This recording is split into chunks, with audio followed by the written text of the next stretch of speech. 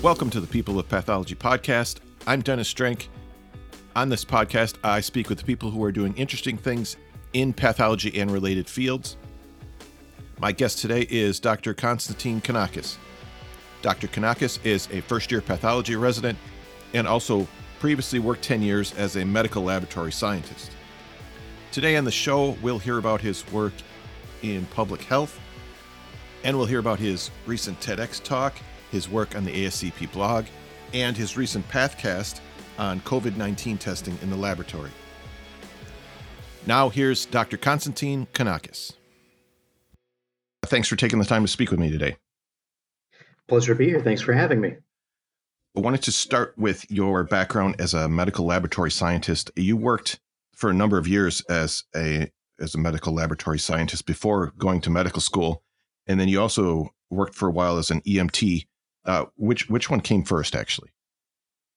They kind of started at the same time. The EMT was a very short-lived chapter during college. Okay. But I learned a lot, and the medical laboratory scientist one kind of took over for a while. Like you said, lasted almost 10 years before medical school. Was it always the plan then to work as a medical laboratory scientist for a while and then go to medical school, or did that kind of come to you later? It kind of came to me later. The original plan, like 99% of people that do molecular biology or biology in college, was to go to med school. But, I didn't know what that looked like yet. You see a white coat in your future, but you don't know what you're doing. So I actually kind of stumbled into medical laboratory scientists or science as a working kind of career. I worked through college. So I started in a blood bank at a local hospital in Chicago and kind of worked and got my feet in the field, as it were, and kind of kept going. So it decided for me that was going to be the career for me. Okay. And while you were working in the lab, did you have a favorite kind of specialty or department? So way back when in 2007, I think I was just like an assistant tech in a blood bank. Okay. And since then, blood bank and then hematology was my next step. And then I just did a little bit of everything. But those two first ones have been my absolute favorites since then. So transfusion and hematology are like my favorite things. And then once you went to medical school, did you right away know you wanted to go into pathology? Yeah. I was one of the few people that, know what they want to do right at day one, and one of the even fewer people that actually choose pathology. So I was in a small group of people. I've heard from other pathologists that when they sort of make that decision, a lot of people say, you sure you want to do that? Work in the lab? You're so good with patients and people. Did you hear that kind of thing? Oh gosh, every day. I heard it for Really? years. Oh, absolutely. Clinicals was actually my favorite part of med school. Getting to do patient interaction and real hands-on stuff is kind of where I thrive. I like being outside of a classroom more than being in one. But you hear that a lot, especially if you're talking to people and having fun talking to patients and doing that stuff, that path is not the right choice. I bet a lot of other people hear this in like radiology or some other stuff too, but Sure. it's a misconception. Yeah. It seems like, and we'll get into some of this stuff later, but it seems like you've been doing some things to sort of keep that patient interaction as part of your career. I definitely try. Yeah, that's true. Did you feel like, having spent 10 years in the lab, that you had sort of an advantage going into pathology? Like you knew what was happening more so than other people? I felt, yeah, I'll just say yes first, but I felt a little more at advantage when it came to residency interview season. There was a little bit of background that I was kind of familiar with when it came to, the nuts and bolts in the classroom of medical school. Like I knew the language of lab tests and things like that already. So that was all good. But then once it came to actually interviewing for spots, I had 10 years of experience being a member of that, world, which kind of puts you in a separate category. Sure. And now you're just about to start residency. Is that right? Yeah, I am. Yeah. July 1st, I start at Loyola Medicine here in Chicago. Nice. That's great. Thanks. You've been pretty involved in things like public health and community outreach. And it seems like early on you started doing those kind of things. Why is that important to you to do? It's important for me because I don't think enough people are doing it. nowadays is a great example of what happens when you don't prepare for stuff like viral epidemics. But Yep. pathology is a great place for the intersection of public health and lab data to sort of dictate the way we prepare and address public health stuff. So I thought it was really important to get involved as early as I could, and I had an opportunity to do that with Zika when I was in St. Martin, which kind of Right. changed my narrative completely. Can you talk about that experience in St. Martin? Absolutely. Yeah. Yeah. So I went to med school at American University of the Caribbean in St. Martin. The first 2 years of that you spend in that island country. The second 2 years I spent back in New York City doing clinical rotations. Okay. During those first 2 years, I was really close to the Zika outbreak that started kind of in the northeastern Brazil area and kind of moved up. So I had an opportunity to work with a service learning kind of elective course alongside my regular, basic sciences. Mhm. And we all proposed different projects. Some were about diabetes, some were about, fitness and health, some were about obesity.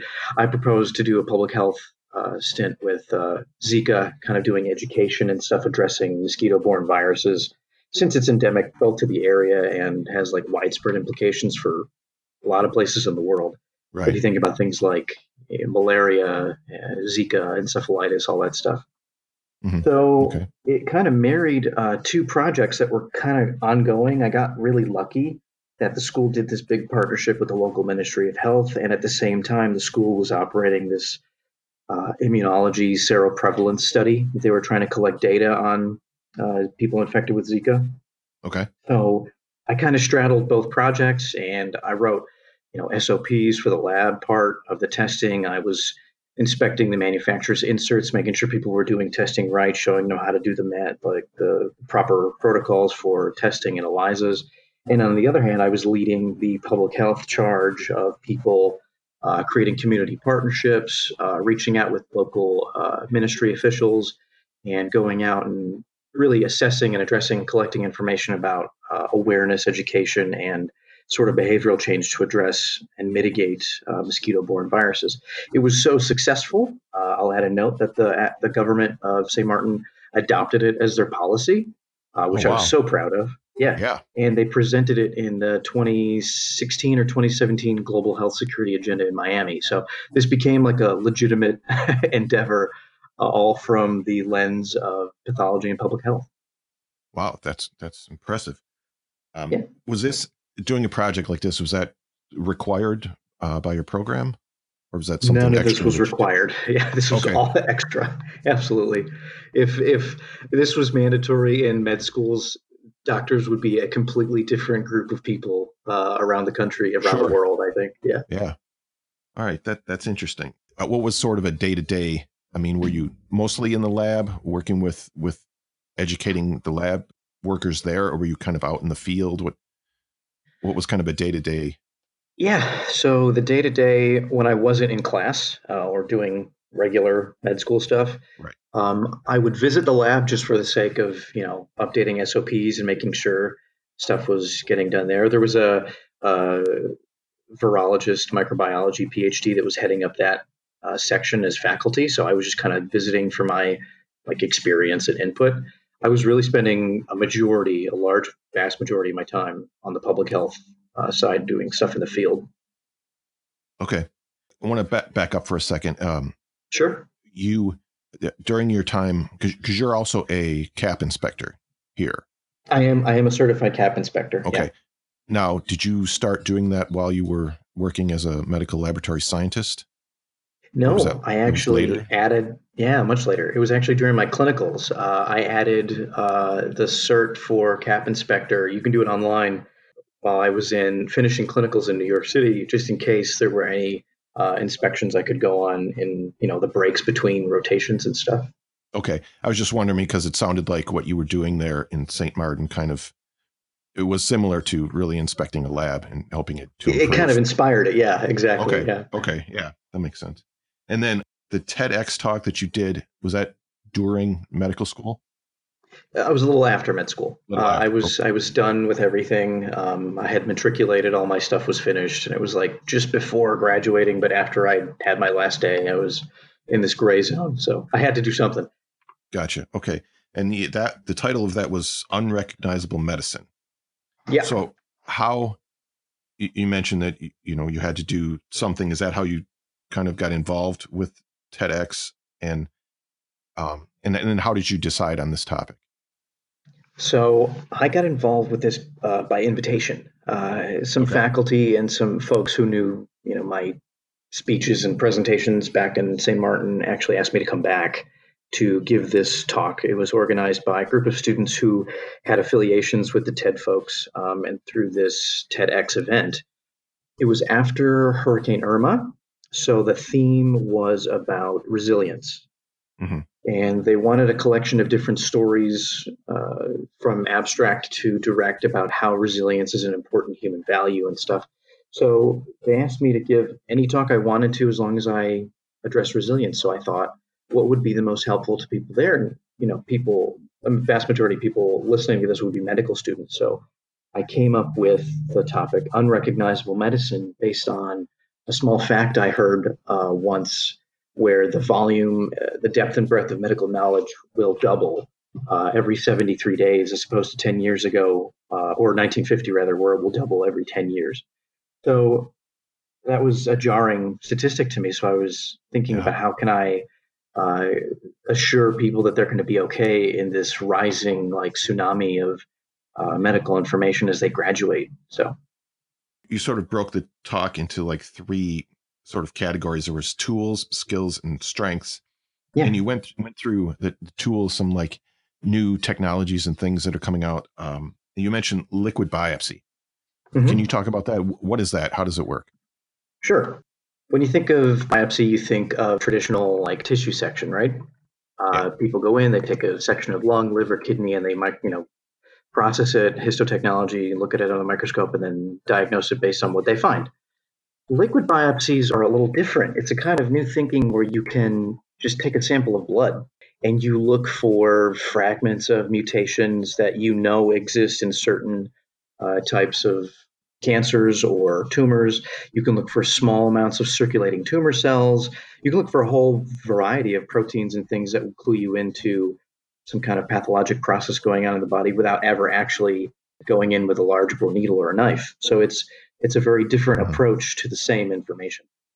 Do you think that has the potential to replace most, standard tissue biopsies that occur these days? I don't think we're there yet. I think maybe one day we will. Things, especially I talked about, hematology, transfusion medicine. Hematology, especially hemopath, moves every day closer and closer to the side of molecular diagnostics and away from morphology stuff. But you still need that morphology stuff. You really do.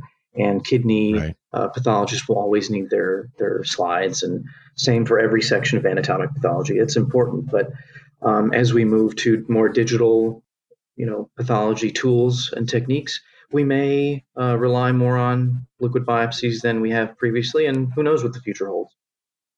Sure. Something else you mentioned in the talk, you kind of you mentioned biochemistry and how that was sort of the crossover of fields, crossover of biology and chemistry, and it, two people that were working in separate labs suddenly decided to talk to each other, and they created a new field. Yeah.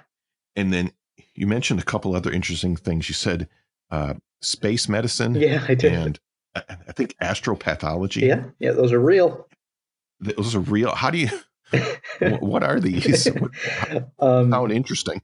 Yeah, the collaborative disciplines came from a talk I heard Neil deGrasse Tyson give as one of his star talk topics, and he just kind of went off the cuff and combined these different things. So I was fascinated by that topic generally, and when I was putting together the medical material for the TED Talk, I found when I was looking for rotations myself, I found space medicine. You can actually do this in NASA in Texas if you get lucky enough to do space medicine as a rotation. It's a real thing. Aeronautical and space medicine address a whole host of new challenges that patients and people will be facing as we consider more and more space travel for longer amounts of time and stuff. That's really fascinating. But I think you had a recent interview with Michael Schubert from The Pathologist, and they had an article in Yes. there, yeah, from a veterinary pathologist who actually was an astronaut who went to space, and I think it was called astropathology. Right. He basically, addressed this topic of One Health, and he's a veterinary pathologist, but he's in space considering the implications of how space will affect medicine as this technology moves us forward into the future. So, as things develop and more different types of people collaborate on different types of projects, you'll see different kinds of interdisciplinary things happening. But yeah, space medicine is real, astropathology is real. I can't wait to see what else is coming up. Yeah, me too. I've always, they talk about, we're going to be going to Mars, sometime in the near future now and whatever. And I always thought that that'd be great to go, but, I'm a PA. What kind of skills do I have that they would need? But, now with space medicine and astropathology, maybe there would be a need for a PA on Mars. The field of medical laboratory science and pathology is the most dynamic and widely applicable thing you can imagine. It's fascinating to see where people work and what they do with this degree. So, yeah, absolutely. Yeah. Okay. I want to go back to the 73-day thing. So you're saying that medical knowledge doubles every 73 days. Yeah, the statistic officially, I think I remember now, was if you got your medical degree or science degree in 1950, you could expect all of medical knowledge to double in 50 years. If you get your medical degree in 2020, you can expect all the volume of medical knowledge to double in 73 days. That seems overwhelming. Yeah. So how are we supposed to keep up with that? So I think it's two things. I think one is instead of, the Quincy model of medicine from the 50s or so, like that, you can't know everything anymore. You can't just walk around being this encyclopedia of diseases or Robbins or whatever. You have to sort of speak a new language of medicine. And as things change, you always have to be able to read a paper, decide if it's good or bad, commit it to knowledge, or throw it away. It has to be some kind of quick, new language you speak with colleagues in the same field. The second part of that is medicine is sort of a paradox. I was asked to give the student charge at my graduation recently, and I talked about medicine as a paradox where on the one hand, we're expected to know everything, but on the other hand, we're expected to practice as if nothing is certain. Patients want answers and they want hope and reliability and accountability. But on the other hand, we have to translate that tsunami of medical knowledge into something that is easily accessible and easily digestible. And people in medical laboratory science, and especially pathologists, are now, the representatives of the purest truth in science and medicine. So it's a new responsibility we have. So it sounds like there's going to be a pretty big paradigm shift coming in the near future. I think so. Instead of memorizing facts, we're going to have to speak a new language. You are a pretty frequent poster on the ASCP blog, which is called Lablogatory. Right, Lablogatory. It's a fun word, isn't it? Yeah. How long have you been doing that? I have been almost 4 years now. I think the first one was October 2016. Wow. I started when I started the Zika project. Wow. All right. That's interesting. And then many of your posts seem to focus on public health and new technologies like you were just talking about. Is that a big interest of yours? I would say so. Yeah, definitely. I think it's important to sort of stay the most up to date. Obviously, everybody in medicine wants to stay up to date, but you have to sort of really, consider all the different collaborations that you can do because it makes everybody's specialty stronger. I have posts that range from simple public health projects with a little bit of laboratory data to getting into the nitty gritty details of fifth generation troponins or how to validate, biofire tests or other multiplex immunology tests at a hospital system and what that means for either public health and policy or how pathology interacts with cardiology in a separate hospital or whatever other kind of collaborations you can think of across different disciplines. I think that's the most important thing, and that's why I like to stay at the forefront of public health and new tech. Do you ever get your feedback from the articles that you write? Mm-hmm. Some people enjoy the departures from science. You log on to a lot of professional websites or blogs in our field, and they're just a case study, a paper, a slide, some references, Right. Yeah. ad infinitum. But sometimes I write about trends in medicine like suicide and how they trickle down all the way to pathology as a specialty, or how compassion is definitely a tool that should be included in everybody's medical bag, regardless of what you practice. I get emails about those. People like those. But I also get emails about the informative things like the fifth gen troponin.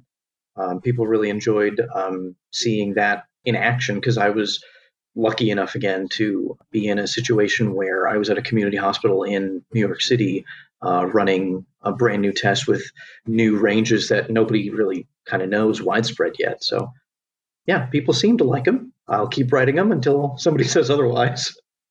Yeah, that's got to feel good to get that kind of feedback when people like what you're doing.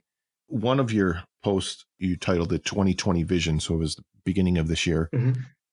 And you listed 20 exciting things on the horizon. Yeah. One thing you mentioned in there is graphic medicine. Yeah. What is that?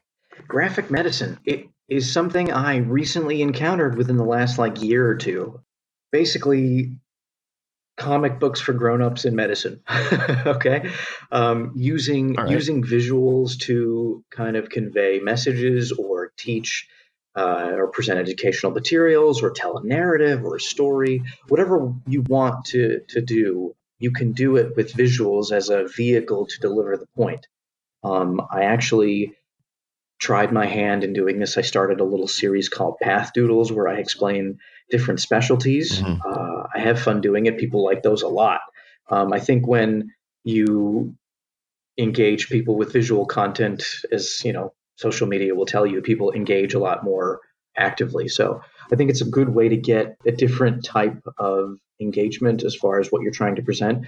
It's also great for different types of learning, and it also extends to patients. So if you're trying to educate patients, we've relied on things like explaining images or histological slides or using 3D printing, and those are all great.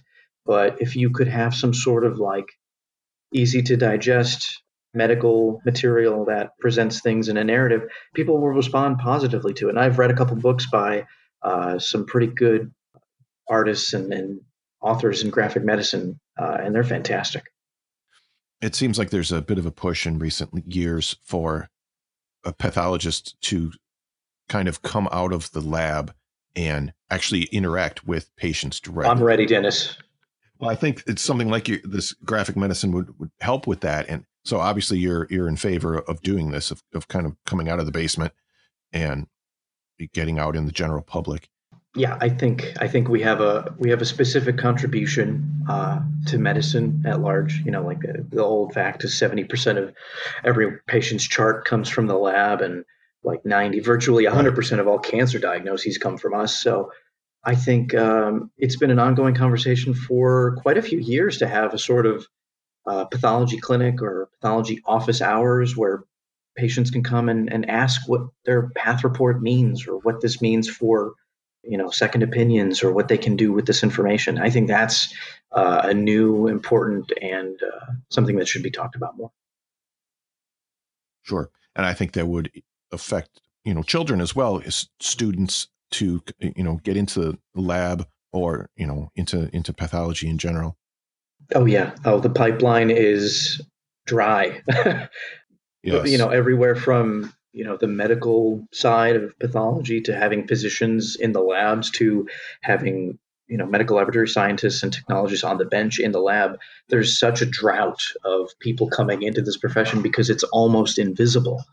I told you I've been doing something in this field since 2007, and people talk about it all the time. They've been talking about it since I joined. It's been fascinating, but once I was in it, I couldn't see myself doing anything else. So I wish more people had exposure to it. And that's something I try to do by engaging different disciplines and talking to medical students and things like that. I think that's why you see a bit more sort of outreach from the pathology community. There's webinars and, podcasts. And there's also, you were recently on Pathcast. I was, yes. Yeah, which is run on Facebook and YouTube. And you talked about COVID-19 testing in the laboratory. Yeah. How did you get involved in that? So, in a roundabout way, I was actually collaborating with a colleague of mine from med school to just do these little quips on Twitter, little videos to address the general population's questions about the virus from, people who are in the field and can answer them with real information, because that's a big problem nowadays. A colleague of mine actually referred me to the folks that run the Pathcast series and said, hey, maybe consider him for one of the lectures. I talked about my ideas. They liked them, so they gave me a spot. When I was in the actual lecture, it was fantastic. I had such a blast putting that information together. And because of that talk, I've been able to do a handful of other things since then in different media engagements that have been fantastic. So the Pathcast thing kind of catapulted a little bit of this time before residency starts, which I've been really thankful for. That's a great series too. I've watched a bunch of them. They're all really they're high fantastic. Quality. Yeah, I was honored to be included in that list of faculty. I can imagine. Yeah.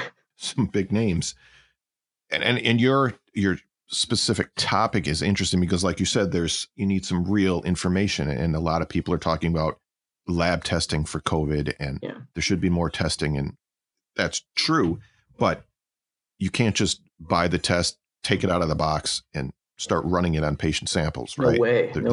There's things you have to do. Yeah. And that's not something that we usually hear about. You mentioned there's a difference between verifying a test and validating a test. Can you talk about that? Yeah, sure. You're absolutely right. None of these tests are plug and play. And even if they were, let's say, point of care, it still takes a laboratory to validate and verify them. So what are the differences? When you verify something, that assumes that it's already, FDA approved or CAP waived or CLIA waived or it already has some sort of stamp of approval that says this is statistically significant and you just have to meet these measures in your testing to make sure that you're okay. So if you can follow the Betty Crocker recipe that comes with the test, you're okay. Validating is a whole beast of itself. Anybody in med lab science knows that if you're validating a test, you're going to have to collect samples and samples and samples and run titers at different levels and look for interferences and do cross-instrument validations. And you have to collect and collect and collect for days to prove statistically that your test or method is, valid, not only for accuracy and precision, because those are important, for sensitivity, specificity, and, predictive value of the test, but also for patient safety. If you're doing any of these tests, you have to have a result that means something to our patient clinicians on, the floors. I talked a lot about that in the Pathcast. When I did that, I think it was like around April 10th, there were only about 37 tests that were emergency approved by the FDA. I recently did another one and there are almost 100. Wow. And only 13 of them are immunological tests. The rest are molecular, which makes sense because most of us were worried about diagnosing and proving stuff on the front end, but now we're starting to collect more and more public health data. But there are trends in all this stuff that need to get explained to people who don't know the nuts and bolts of testing, and it's quite a task. Sure. And some of it too, it's more than just, who is positive and who isn't, but it is the data itself too. Exactly. I was recently doing a Q&A with Lifehacker magazine, and they had a bunch of lay people just send in their questions, and everybody's interested in if I get a test, can I go back to normal? Can I go back to work? Can I go outside without a mask? So interpreting those tests and telling people what results mean is the most important part. I wanted to ask you, so there are so many more tests available now for COVID-19. Is that a result of the FDA emergency use authorization? Yes. Okay. Yes. So what does that mean? It waives some of the regulations, or what happens there? So the FDA has a system through which they can sort of fast track testing provisions in the cases of emergencies. This is declared an emergency, a health emergency, by Right. Health and Human Services and above the FDA commissioner, and it comes down from the top. Once that announcement is made, then the FDA commissioner has the authority to grant emergency use authorizations, or EUAs, licenses to different tests from different either hospitals or commercial manufacturers who provide testing with less than normal, let's say, quality restrictions that you would expect normally. I don't want to say that they're all bad by saying less quality. I just want to stress that these are pushed quicker through the process than traditional measures. They did the same thing with Zika. They did the same thing with Ebola, not to the same extent, but the same process holds true. And the process does work. It's up to the labs to ensure the safety and quality stuff when they get it down the pipeline. Right. It's good to have this explosion of tests, but it was a little, unfortunately late in the game. Public health labs were the first ones to start doing the tests, and then private labs and academic hospitals started doing their own. It also raises the question of laboratory developed tests and how wide we can use those. If Hospital A develops a test on its own, can you use it across town at Hospital B? That's a little more complicated. So regulatory issues and the availability of these resources have affected our healthcare delivery system, but that's a whole separate podcast, man. Yes. And you mentioned some of the regulatory things in your Pathcast talk. Yeah. Do you think, is there something we can learn as laboratory professionals? Is there something we can learn from what's happened with this? Yeah. As far as the regulatory things? So I think there are at least two very important things that we've already learned from this pandemic with response to testing and regulatory issues. Professional societies like College of American Pathology and especially the American Society for Clinical Pathology, ASCP, they have lobbied and pressed, the White House and the FDA and others to sort of have a task force and a plan based on quality and safety measures. That's one thing. These professional societies, lobbying our government for the appropriate response as far as testing is concerned. But on the other hand, you'll see responses from, again, folks like the ASCP addressing issues like waiving licensure requirements in different states when there's shortages. It's important to maintain quality. You can't just have anybody working in a lab. I'm sure you know. Right. I'm sure everybody listening knows. But it's important to make sure that that's preserved and protected. So those two things are very important. And I think will grow as a conversation post-pandemic peaks, I hope at least. Right. Yeah, I feel like once this is all over, whenever that happens to be, there will be a lot to just talk about and discuss and figure out still. Yeah. After it's all done. Yeah. All right. This has been great. Is there anything I haven't asked you that you wanted to mention? You mean talk about myself for another 40 minutes? No, I'm okay. I think I'm good. All right. Well, thanks very much for being here today. This was really fantastic. I really appreciate you having me. Big thanks to Dr. Konstantin Kanakis. And make sure you check out the show notes for this episode. You can find links to all of the things we talked about today. You can follow the show on Twitter at People of Path. And if you like this episode, make sure you share it with someone. And together, let's help inspire the next generation of pathologists and laboratory professionals. I'm a member and the CFO of the American Association of Pathologist Assistants. This show does not necessarily represent the views of the AAPA and receives no financial support from the AAPA. Thank you very much for listening, and I'll talk to you next time on the People of Pathology podcast.